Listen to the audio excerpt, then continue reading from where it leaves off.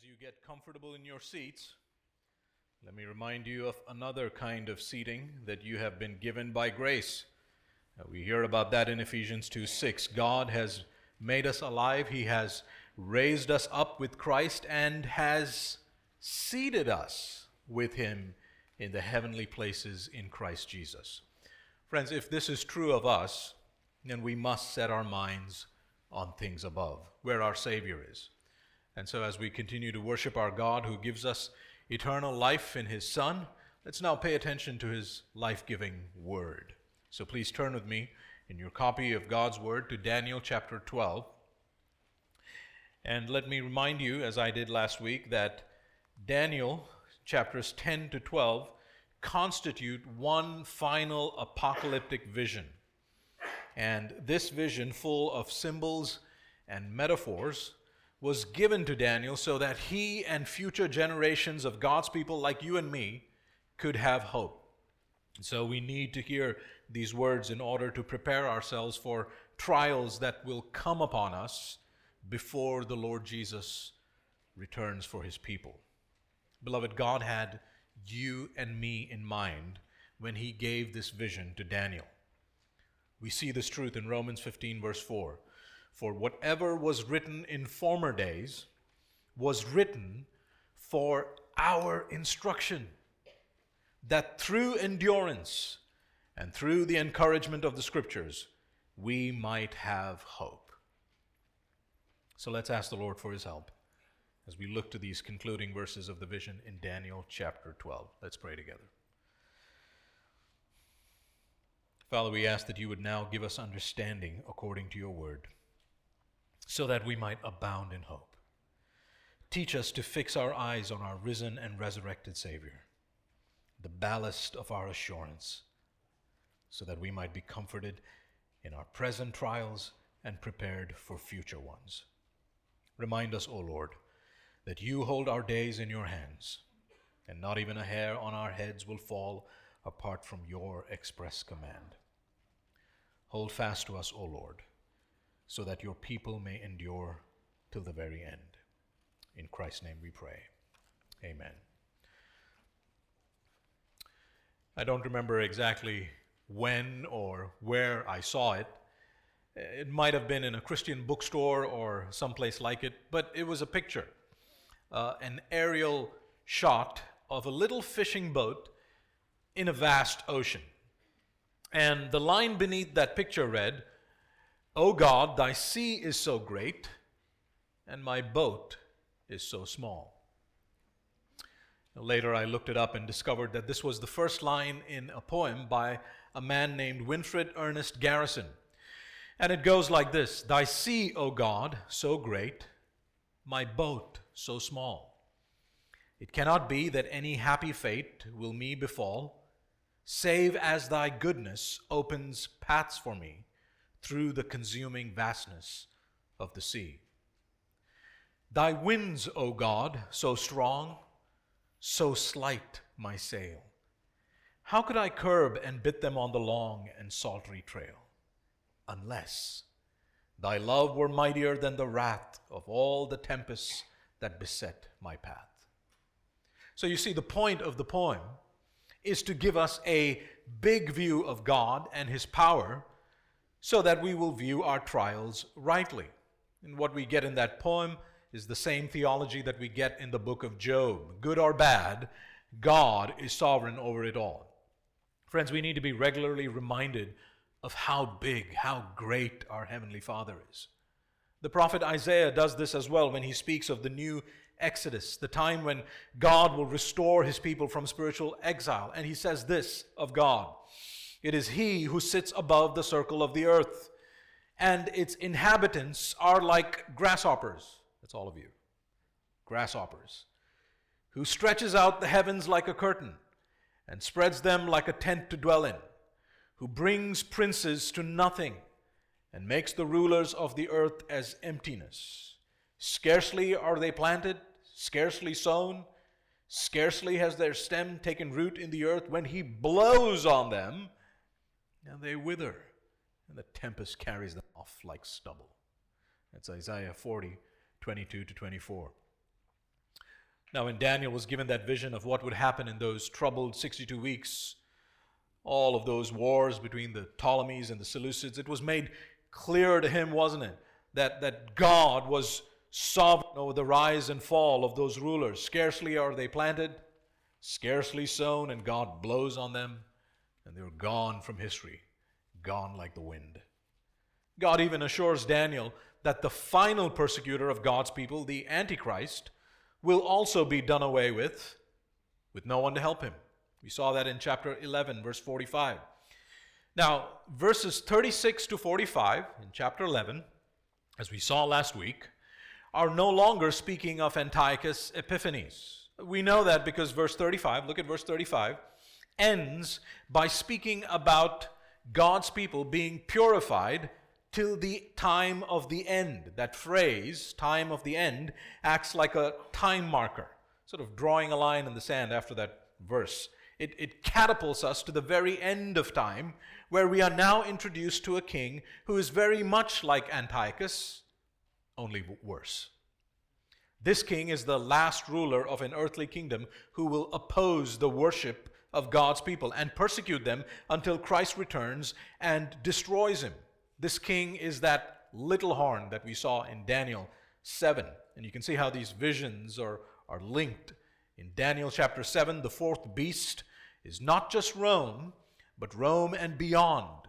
We know this because in chapter 7, when does the judgment of the little horn take place? It takes place at the very end of time, when the saints will receive the kingdom. And that's how we know that this is an end-time ruler.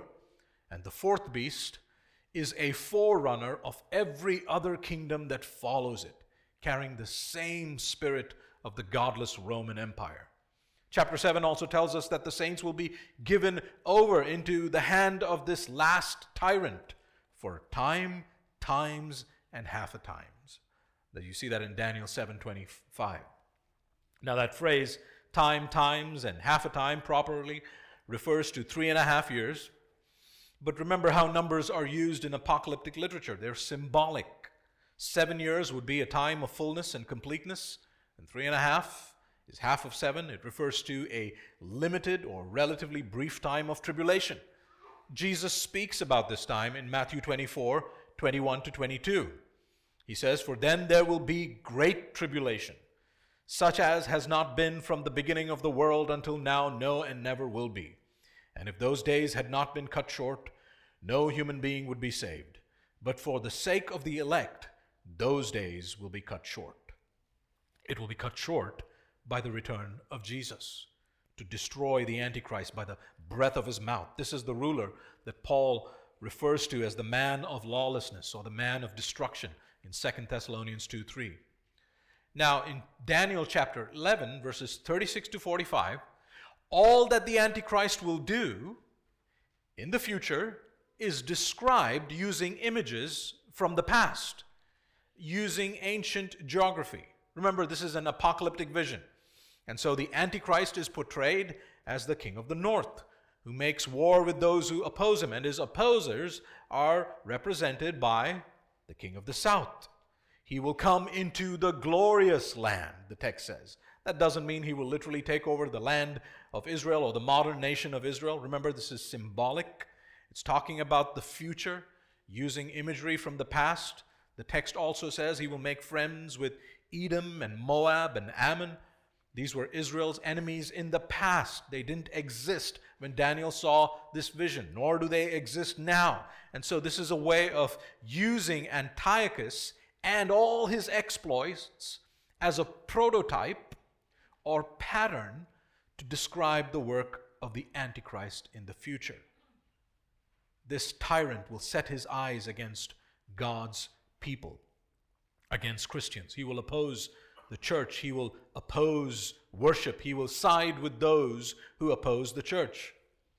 Brothers and sisters, because Christ has fulfilled all the promises of the Old Testament, remember that God's people are no longer defined by physical circumcision, but by spiritual circumcision, by the new birth and faith in the gospel.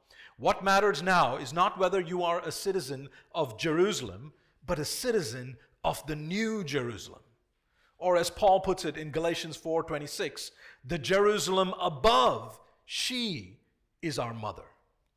We are her children. So all these types in the Old Testament, the people of God, Israel, the temple, the sacrifices, even the promised land, they all find their fulfillment in Christ. So coming into the glorious land means attacking the people who will inherit the land, namely the church. And so it is the church, composed of both redeemed Jews and Gentiles, people from every nation.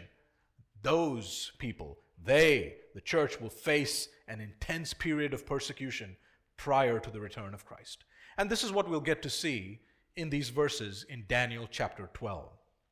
And so as we consider this passage, I want you to see that the Lord gives us three truths that we ought to arm ourselves with in order to persevere till the end.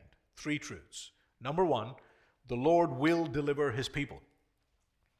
Number two, the Lord is in perfect control of our trials. And number three, the Lord will reward our inheritance, our endurance. So the Lord will deliver his people. The Lord is in perfect control of our trials. And number three, the Lord will reward our endurance. Let's consider that first point, how God will deliver his people. Look at verse 1. At that time shall arise Michael, the great prince who has charge of your people. Now, when he says at that time, what time is he talking about? He's referring to the time of the end. Look at verse 40 of Daniel 11. This is the time when the Antichrist will war against his enemies. At the time of the end, he will turn his rage towards the church, just as Antiochus turned his rage against God's old covenant people. At this time, he will set his mind to destroy many. And this, of course, coincides with Daniel chapter 7, verse 21. He will make war with the saints and prevail. Or Daniel 7, verse 25, he shall wear out the saints of the Most High.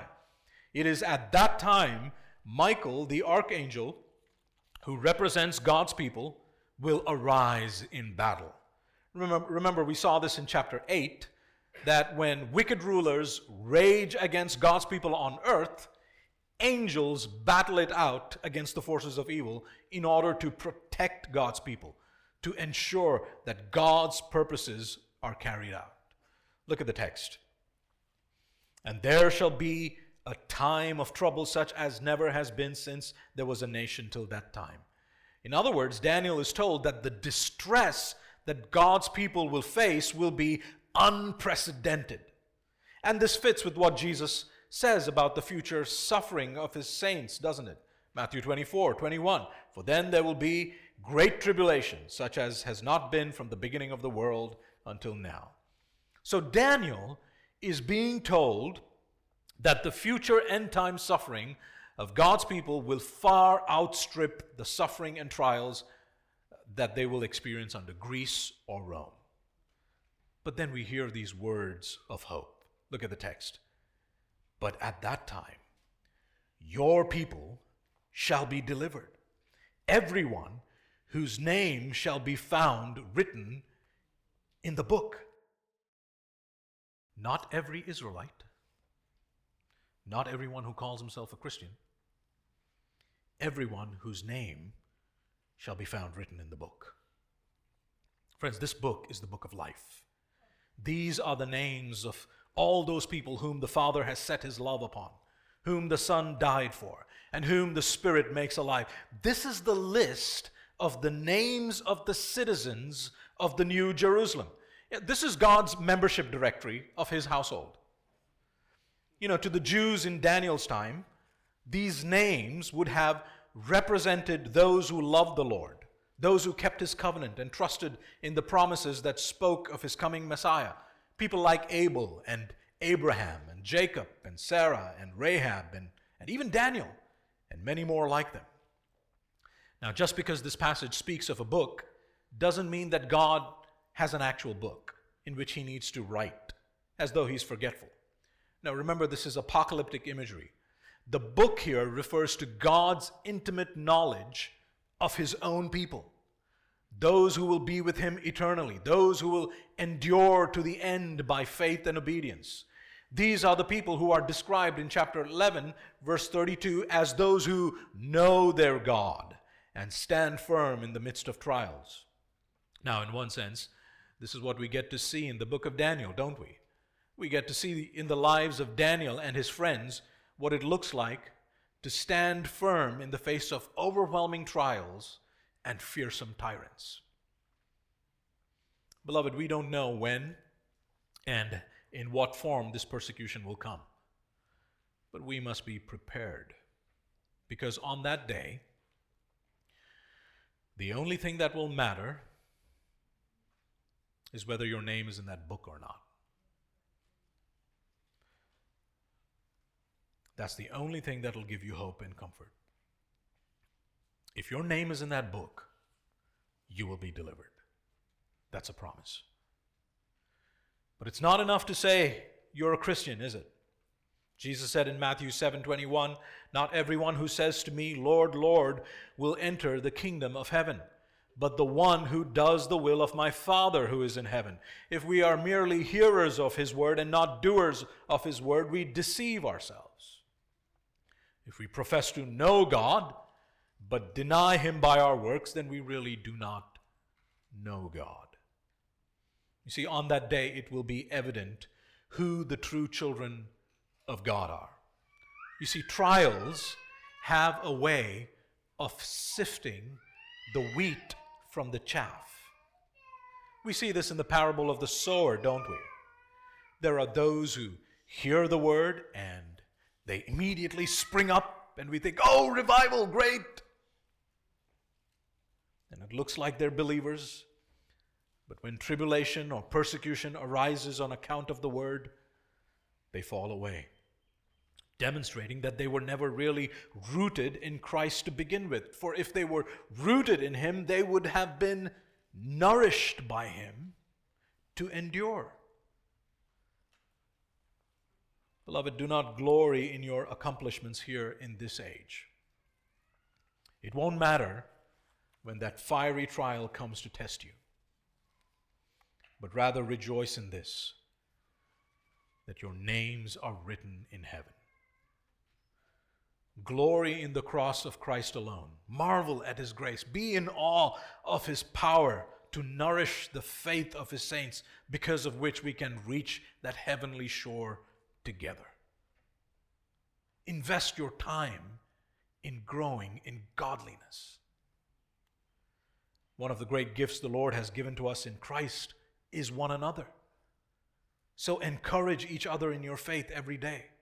Read Scripture together and reflect on whether you are walking in obedience to Christ. Strengthen your spiritual muscles for the day of great trial. Now, deliverance will come to God's people when the Antichrist unleashes his fury. But notice how it comes. Notice how deliverance comes. Look at what full and final restoration of God's people looks like. Remember, this is what Daniel has been praying about. So this is what deliverance would look like, the full and final restoration of God's people. Verse 2. "And many of those who sleep in the dust of the earth shall awake, some to everlasting life, and some to shame and everlasting contempt." Restoration hope. This is what Daniel has been praying for. Restore us, O Lord. Just as you rescued us out of Egypt, do it again. He's praying for a second Exodus. Restoration hope for the people of God is meant to culminate in the resurrection. Did you see that in that verse? Restoration hope for the people of God is meant to culminate in the resurrection. This is taught in the Old Testament. Abraham knew that the point of the promise was not meant to culminate in an earthly inheritance, but a heavenly one, the new earth.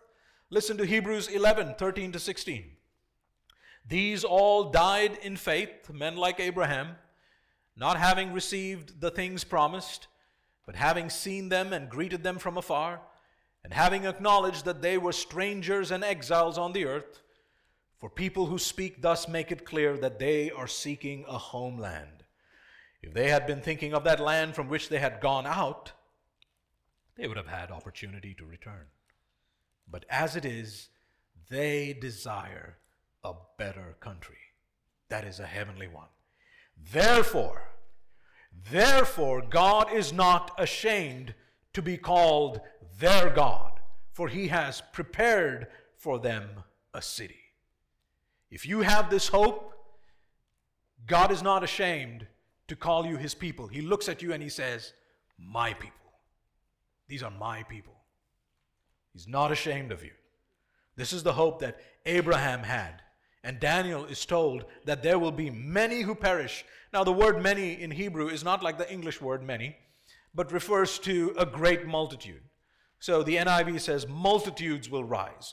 God will resurrect the dead. And in that multitude, there will be a separation, a divine separation. Did you see that in the text? Some will rise to eternal life in the presence of God. These are the saints who know God and love him and his word even more than their own lives. And some will be raised to shame and everlasting contempt.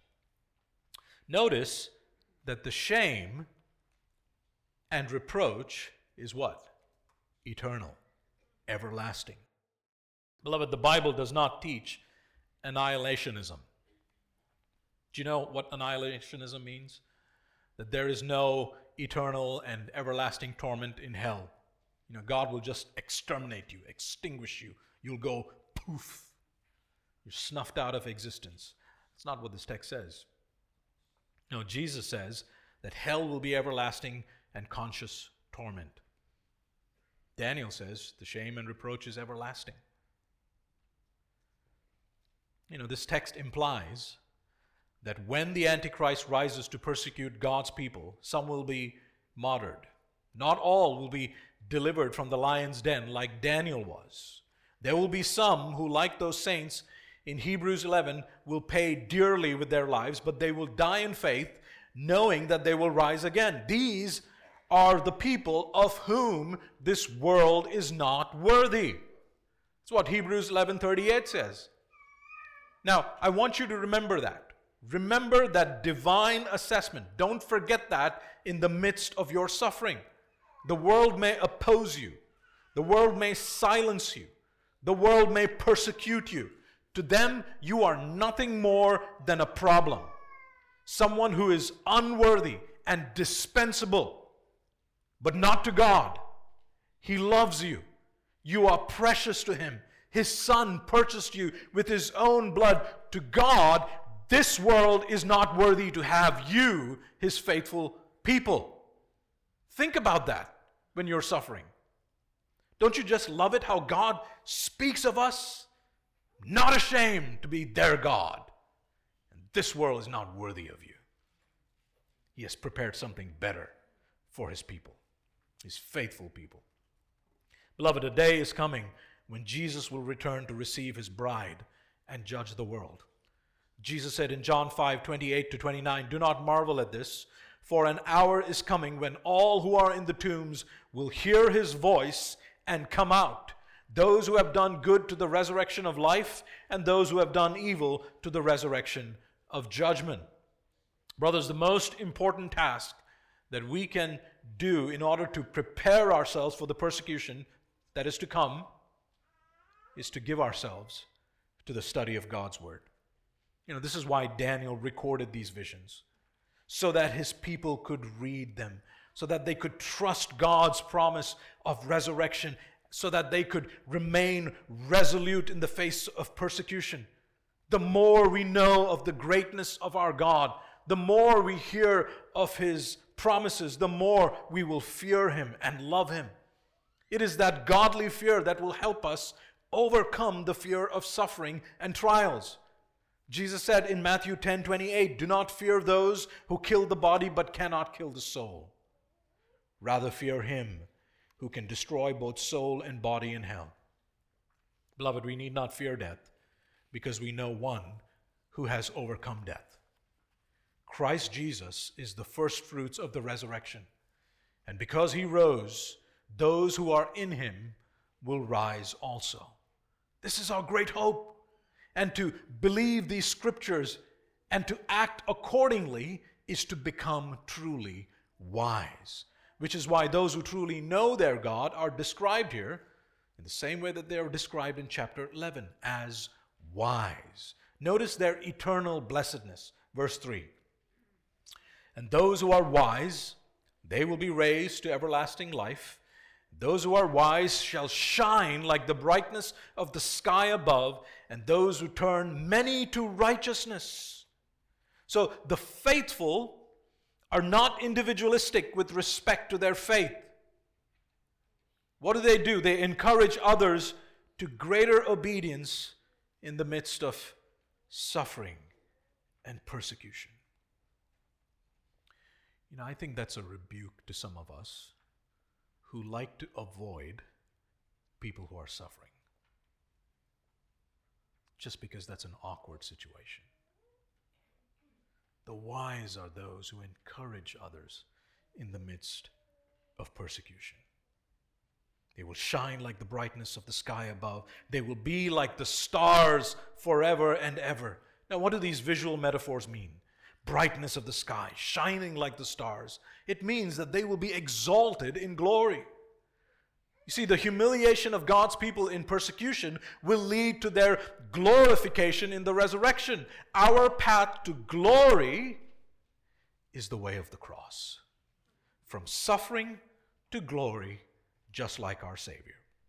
Beloved, these are precious promises of hope. And this is why Daniel is told to do this. Look at verse 4. But you, Daniel, shut up the words and seal the book until the time of the end. Now, what's going on there? Is the angel telling Daniel to keep all this information top secret? It may sound like that, but what Daniel is being told is to preserve these words. You see, in ancient times, when somebody sealed a document, it was done to preserve it and to authenticate it. We know this because of what Jeremiah does in Jeremiah 32. He goes out, buys land, and then he seals the deed of purchase with its terms and conditions in the presence of witnesses. But then he also has an open copy for reference, and he preserves both of them in an earthen vessel. Daniel is being told to preserve these words of hope, this message of deliverance through resurrection, these covenant promises of everlasting life and glory. God will fully and finally restore his people, and not even death can hinder his purposes. Nothing will be able to separate his people from his love. God's people will need to read and hear these words and be instructed in them so that they can trust in God when trouble comes. And praise God that Daniel did that. Which is why we're here this morning, hearing these very words, so that through the encouragement of the Scriptures, we can have hope. The importance of doing this is highlighted in the next line. Look at the next line. Many shall run to and fro, and knowledge shall increase. At the time of the end, in the last days, the angel says that people will be anxiously busy in accumulating information. Knowledge will increase at an incredible rate, but it will be in vain. You see, this passage has echoes of Amos 8:12, when Amos predicts a famine of hearing God's word, and he says, people shall wander from sea to sea, from north to east. They shall run to and fro to seek the word of the Lord, but they shall not find it. And this is consistent with what Paul says about the last days. He urges Timothy to preach the word in 2 Timothy 4:3-4. For this reason, for the time is coming when people will not endure sound teaching, but having itching ears, they will accumulate for themselves teachers to suit their own passions, and will turn away from listening to the truth and wander off into myths. Beloved, if we are going to be strengthened in our faith and hope, we need to consistently and regularly give ourselves to the study of God's word. Now that you have heard the entire sermon series on Daniel, go back and reread it slowly. Soak in its truths. Let this book inform you how you ought to view the world. Let it inform you how you view your trials and live in it. This world is our Babylon. Let God's word be the lens through which you see the seemingly chaotic events that transpire every day, so that you can rest in his sovereign care for you. And that brings us to our second point. Here's the second truth we need to hear in order to persevere till the end. Number 2, the Lord is in perfect control of our trials. Look at verses 5 to 6. Then I, Daniel, looked, and behold, two other angels, one on this bank of the stream, and one on that bank of the stream. This reminds us of the location of the vision. Remember that Daniel is standing on the bank of the Tigris River, and the entire course of world events that he sees is described as a raging river. You remember, kings will overflow and pass through, armies will be swept away. Even the Antichrist is described as overflowing and passing through the territory of his enemies. This is the river of history that's flowing through. But Daniel sees God's angels on either side, as though keeping guard on the flow of history itself. Verse 6, and someone said to the man clothed in linen who was above the waters of the stream. So this was the man whom Daniel saw in chapter 10. This was an appearance of God himself, if you remember. And even though the angels stand watching, this one is above it all. He has all authority. And the question is not directed to God's ministering angels, but to the man in linen. And the question is asked, how long shall it be till the end of these wonders?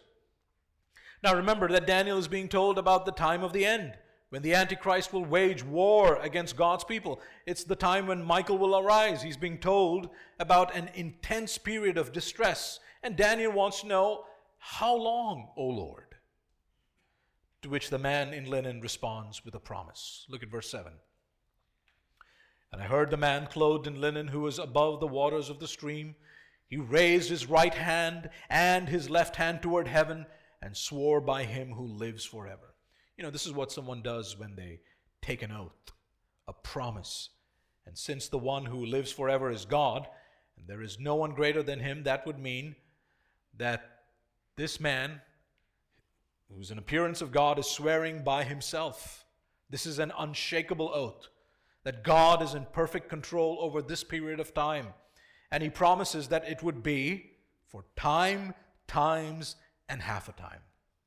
Properly speaking, that's 3.5 years, but you know better. This is half of 7, which means it's a symbolic way of speaking of a limited but intense period of tribulation. But it's under the watchful eyes of God, and he's going to bring it to an end. This is how numbers are used in apocalyptic literature.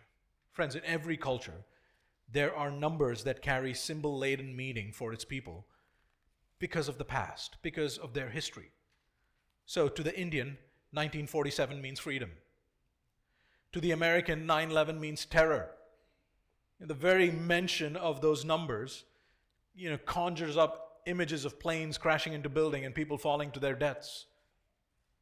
Similarly, the phrase time, times, and half a times equals 3.5 years brings to the Israelite mind that intense period of suffering under the beastly Antiochus Epiphanes, which lasted literally for 3.5 years.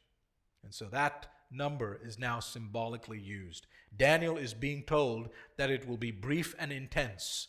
That's how long it will be. And he's given an unshakable, unchangeable word that the Lord will be sovereign over it.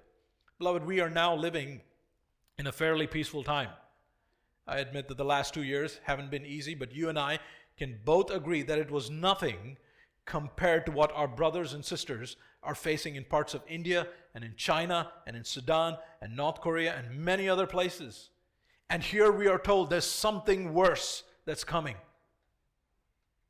And beloved, the only thing that's big enough to steady our feeble souls, our frightened and feeble souls in the midst of the storm, is Christ.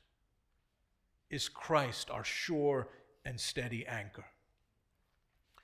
If this sounds frightening and unsettling to you, then know this, that when the waves of suffering rise, when the winds of trial and pain beat upon your life, when you feel like you're drowning, remember who your Savior is.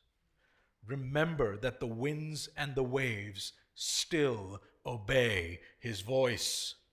The one who calmed the storm for his frightened disciples will also bring this storm of persecution to an end. Have faith in your Savior because he cares for you. If you trust in his nail-pierced hands, if you see your Father's gracious heart, then you will see his smiling face even through the darkest of clouds. But then, as comforting as it is to hear that the Lord is in control of this time, and that it won't last a second more than what he intends, Daniel also hears something troubling. It will be for a time, times, and half a time, and that when the shattering of the power of the holy people comes to an end, all these things would be finished. Daniel is told that this period of tribulation will last till the point when the strength of God's people will be shattered. How do you think Daniel would have felt when he heard that? He would have thought, Lord, I thought this was heading towards restoration. How does it sound to you? There's certainly nothing here that suggests that the world will become more Christianized. There's nothing here that suggests that the world is going to end with some sort of climate change apocalypse. No, the end will come when the Antichrist turns the church into his punching bag. Then the end will come. So how do you feel, knowing that when the Antichrist comes, the powers of darkness will prevail over the saints, and many Christians will be martyred? Oh, beloved, don't be dismayed. Don't be. This is the moment when we must put our hope in the God who raises the dead. You see, God does his best work when the world thinks that it has won. That's when he does his best work. When the power of God's people is shattered, the text says, then all these things will be finished. And we know what that means, don't we? What does Daniel 11:45 say? Yet he, the Antichrist, will come to his end with no one to help him. Or Daniel 7:26-27, he will be destroyed and the kingdom given to the saints. Or 2 Thessalonians 2:8, the Lord Jesus will kill him with the breath of his mouth and bring to nothing by the appearance of his coming. When the powers of darkness think that they have done their worst to the church, when it has brought the church to its knees, when it looks like the church cannot take any more beatings and is as good as extinct, the heavens will be opened and the Son of Man will descend in glory with his mighty angels in flaming fire to inflict vengeance on those who do not know God and on those who do not obey the gospel of our Lord Jesus. That's 2 Thessalonians 1:8. If you thought that was awesome, listen to Revelation 19. Then I saw heaven opened, and behold, a white horse. The one sitting on it is called Faithful and True, and in righteousness he judges and makes war. His eyes are like a flame of fire, and on his head are many diadems, many crowns, and he has a name written that no one knows but himself. He is clothed in a robe dipped in blood, and the name by which he is called is the Word of God. And the armies of heaven, arrayed in fine linen, white and pure, were following him on white horses. From his mouth comes a sharp sword with which to strike down the nations, and he shall rule them with a rod of iron. He will tread the winepress of the fury of the wrath of God the Almighty. On his robe and on his thigh he has a name written, King of Kings and Lord of Lords.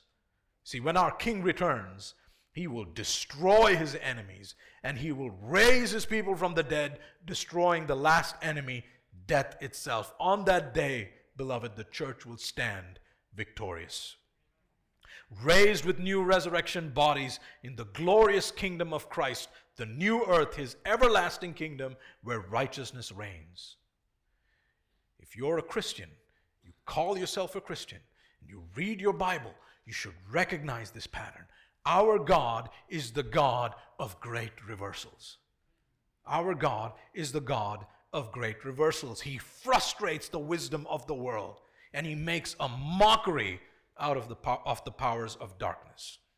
You know, the place where we can see this most clearly is the crucifixion of our Savior. When the Son of God incarnate was crucified for the sins of his people, what could have been more despicable and cruel and vile than that? But let me make something clear. Yes, the cross was brutal and torturous and shameful. And yes, the Jews and Romans put to death a guiltless man.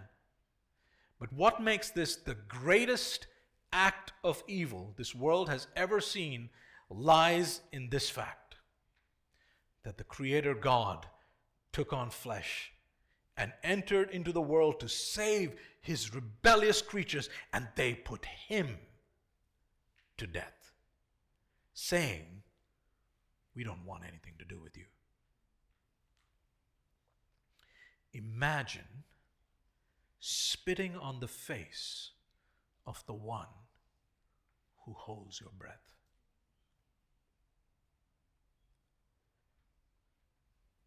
Imagine nailing the hands of the one who holds every molecule in your body together. Jesus went to the cross to die as a sacrifice, to bear the sins of his people as a substitute, to give his life as a ransom for many.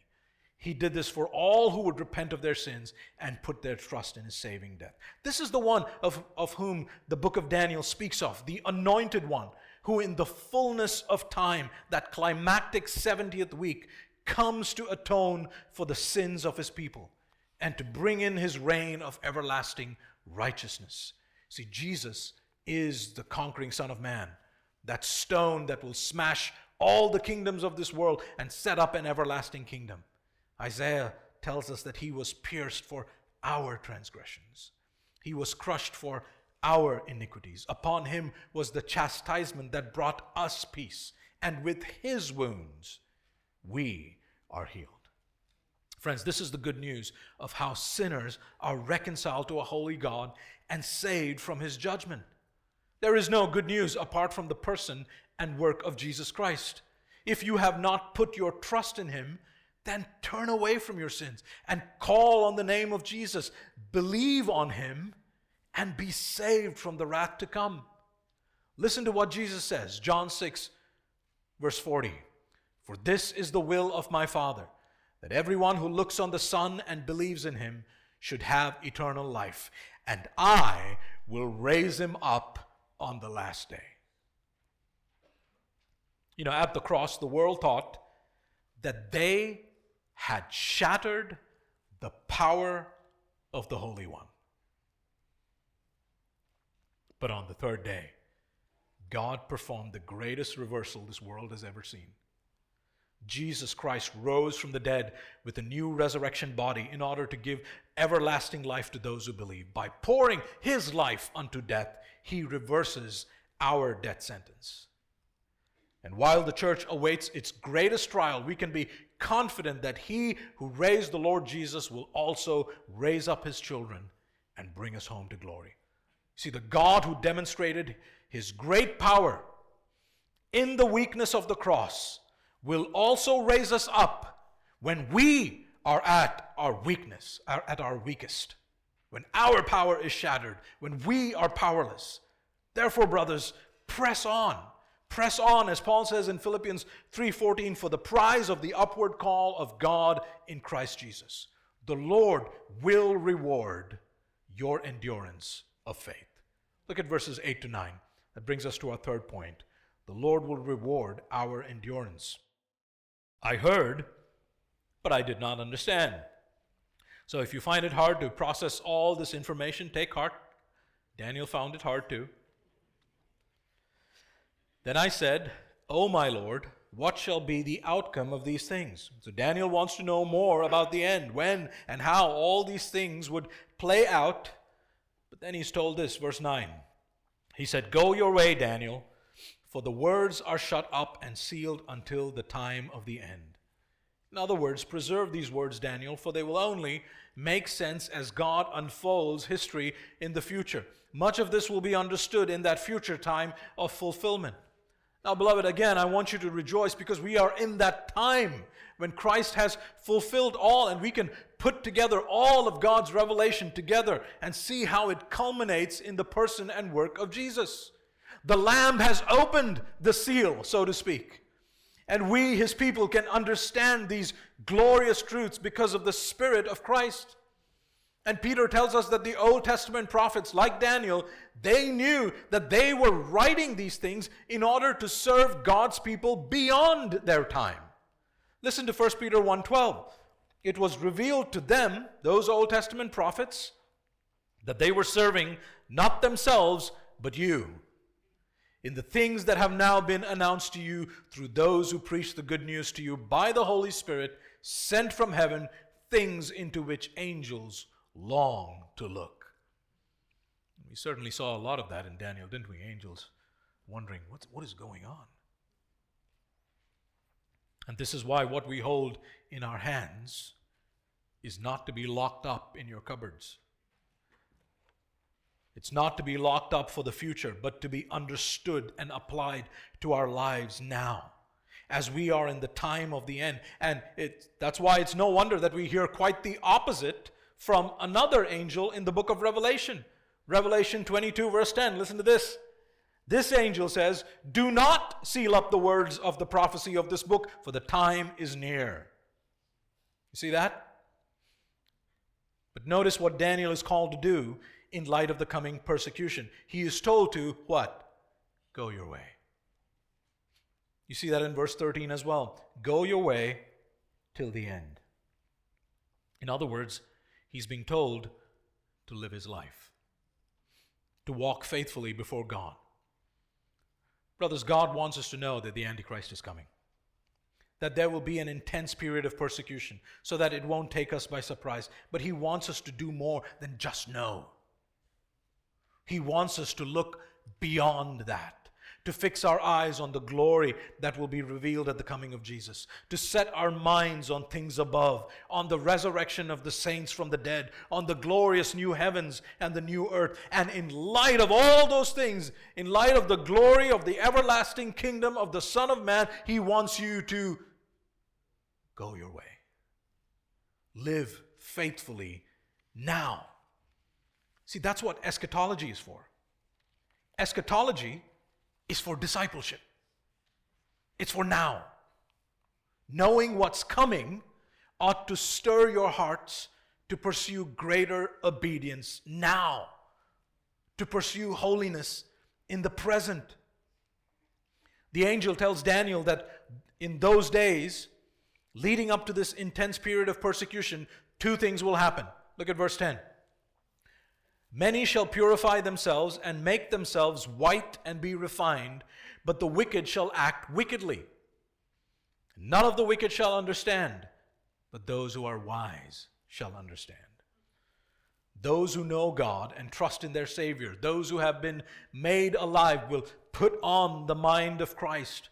They will give themselves to God's word. They will pursue a life of holiness by faith, in community, encouraging one another, even in the midst of suffering. They will purify themselves. The Church of Jesus Christ will make herself ready for her bridegroom, and she will not give herself to another, but she will wait defiantly for her Savior. Oh, beloved, everything that God providentially orders in your life, that irritating boss, that fussy child, the annoying traffic, constant health problems, the wicked culture around us, a troubling marriage, the coming Antichrist, all of this is for your purification and preparation. But those who do not know God, the wicked, will act according to their nature, wickedly. They will not understand the times because they won't have insight into God's word. The wise will understand. They will know what to do. They will know what it will cost them. And this fits with what the New Testament teaches us about how we should live in light of the future coming kingdom. 2 Peter 3:11-12. Peter says, since all these things are thus to be dissolved, he's speaking of the passing away of this present earth, What sort of people ought you to be in lives of holiness and godliness, waiting and hastening the coming of the day of God? You see, to Daniel, all of this was in the distant future, but we are now in the last days. The last days. See, the last days is a phrase that is used in the New Testament to describe an indefinite period of time between the first and the second comings of Christ. So take a look at that handout in your bulletin and look at the line right at the bottom. It gives you a description of the last days. It's that indefinite period of time between the first and second comings of Jesus. So the New Testament divides all of time into two ages. There is this present evil age and the age to come. The age to come is what the Old Testament prophets look forward to. The full and complete restoration of God's people, God's everlasting kingdom established by the Messiah. Isaiah speaks of the restoration of God's people as a new exodus, a deliverance from sin which climaxes in a new creation. That's Isaiah 65. He speaks of a new heavens and a new earth, that heavenly promised land. Now, when Jesus came into our world, he inaugurated the new creation. The coming of Jesus into our world signaled the beginning of the end. Jesus fulfilled all the promises of the Old Testament, and he inaugurated the new covenant, bringing his people under his reign. And so the kingdom of God is already here. Our hearts have been made new by the Spirit of the age to come, but the kingdom is not fully here in all its glory. We still await that day when Christ will return to judge the wicked, to judge Satan, to judge the Antichrist and his minions, and to give his people new resurrection bodies. And so we now live in the overlap of these two ages, namely the already but not yet. It is that period that is called the last days. Now, if you look at the first horizontal line, the one depicting the 70 weeks, you can see that in the last week, the 70th week, the Messiah comes, and he makes atonement for the sins of the people. He does that midweek, which effectively divides that week schematically into 3.5 and 3.5. And we now live on this side of the cross on the second 3.5. Now keep in mind, this is a schematic division. We have no idea how long it will be till Jesus returns. That division is meant to help us think theologically. Remember what a 3.5 period of time is supposed to remind us of. The days of Antiochus, therefore, a period of tribulation. This period covers all of the last days. We see this even in Revelation 12:14, another apocalyptic text. Again, remember, we're dealing with imagery here. And so in Revelation 12, we are told of a woman who gives birth. That woman represents the people of God. She gives birth to the Messiah, and when she does, Satan tries to devour the child, but doesn't succeed. Michael and his angels defeat the dragon and throw him down to earth. This happens at the cross when Jesus is victorious. And then the Messiah, the child, is taken up into heaven. Satan then goes after the woman, namely God's people. But God will preserve his people during this time of tribulation, and it will last for, Revelation 12:14, time, times, and half a time. 3.5 years. Again, not literal years, but an indefinite period of tribulation between the first and the second coming of Christ. See, this covers the period that we know of as the last days. So you see that red arch between the two comings? The red arch. Another hint that this is a reference to an indefinite, vague period of time is to see how the New Testament refers to it using other terms. So sometimes it's referred to as the last hour. Oh, just an hour? You know it cannot possibly mean just an hour. That whole period of time is called the last hour. Paul in 1 Timothy 4:1-2 calls it the later times, and he says some will depart from the faith in those times.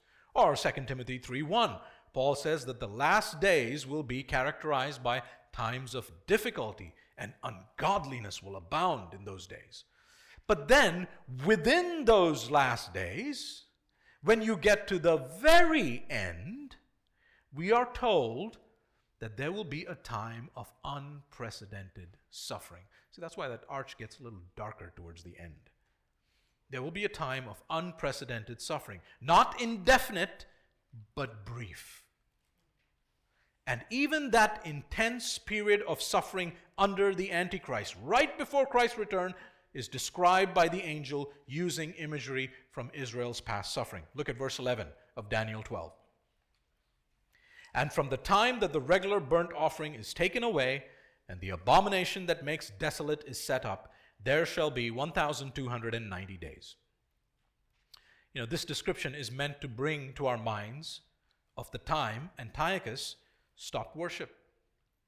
When he sacrificed pigs on the altar, when he set up a statue of Zeus in the temple and made it desolate, no one was there. When the worship of the one true God was almost abolished and faithfulness to Scripture was seen as a disease to be eradicated. His maniacal reign of terror lasted for 3.5 years, and the angel says this is how long it will last, 1,290 days. What's that? Roughly 3.5 years. Again, it's not meant to give us a literal duration, but it's meant to tell us that it will be intense and brief. When Revelation 13:5 speaks of this particular time, John says that the beast will be given authority to persecute the saints for 42 months. What's that?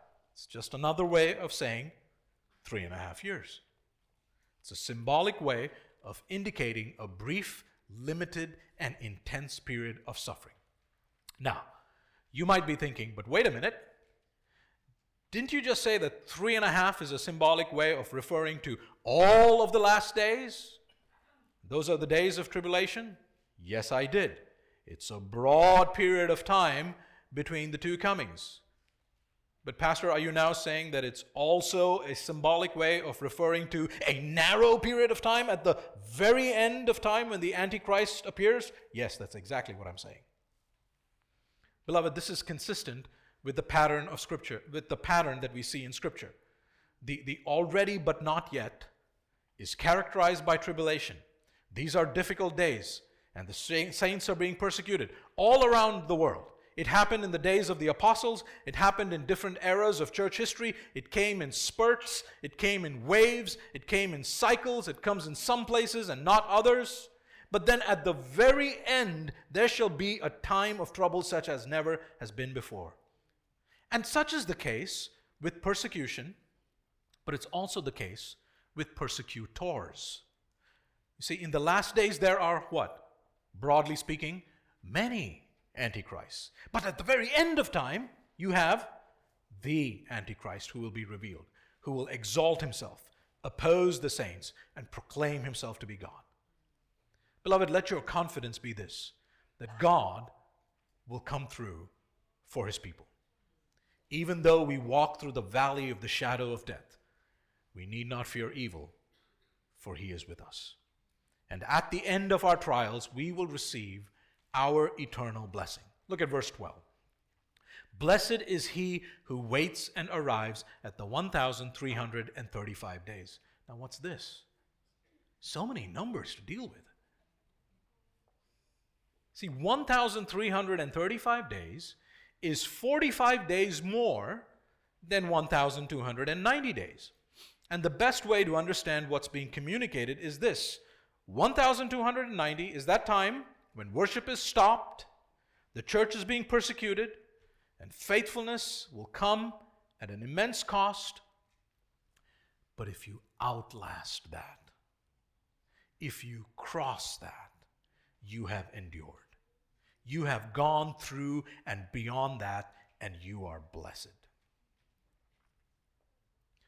It's also possible, because we see so much of new Exodus themes here, and we're thinking about restoration, and even the next verse talks about eternal inheritance. It's also possible that that 45 days to the Israelite mind brought back memories of another famous Israelite from the tribe of Judah receiving his inheritance, Caleb. An entire chapter is dedicated to Caleb in Joshua chapter 14. And Caleb says, all these 45 years, You have taken care of me. And then he receives his inheritance. So 45 in the Israelite mind is a way of tracking time from the wilderness to your inheritance. It's a strange way of using numbers, but this is apocalyptic literature. It's just a way of stating that God's people, genuine believers, will outlast it all. They will endure to the end. Or as Hebrews 10:39 puts it, we are not of those who shrink back and are destroyed, but of those who have faith and preserve their souls. See, the Lord will reward us with the fullness of everlasting resurrection life. Those who endure till the end will hear these words, "Well done, good and faithful servant.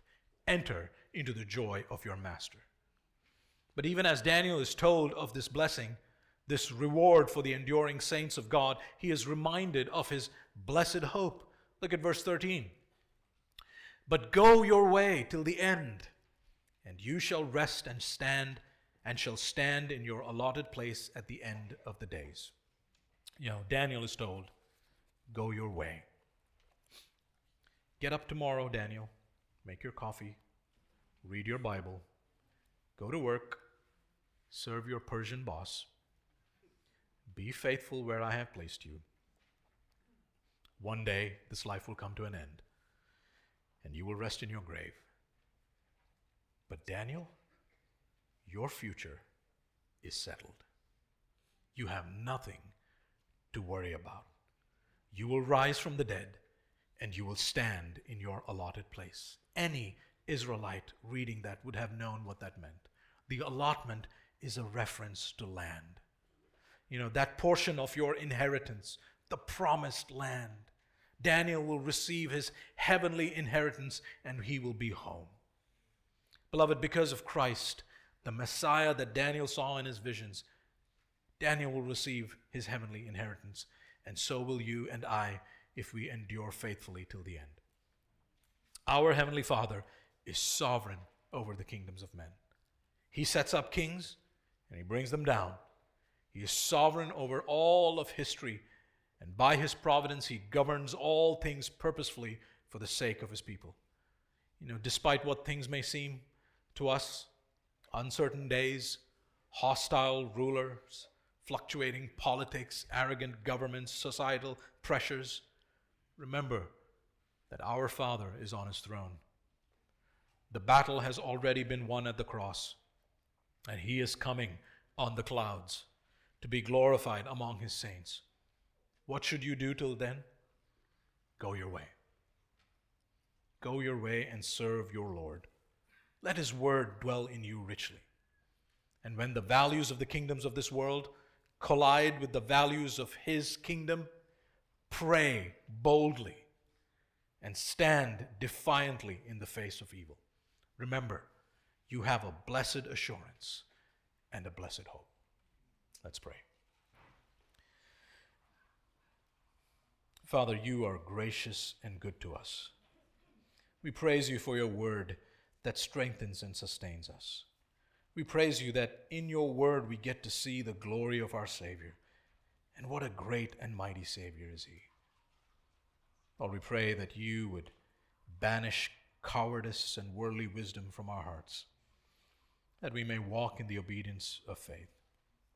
May your people be rooted and grounded in our Savior's love, so that we might rightly view our trials and endure faithfully till the very end. In Christ's name we pray.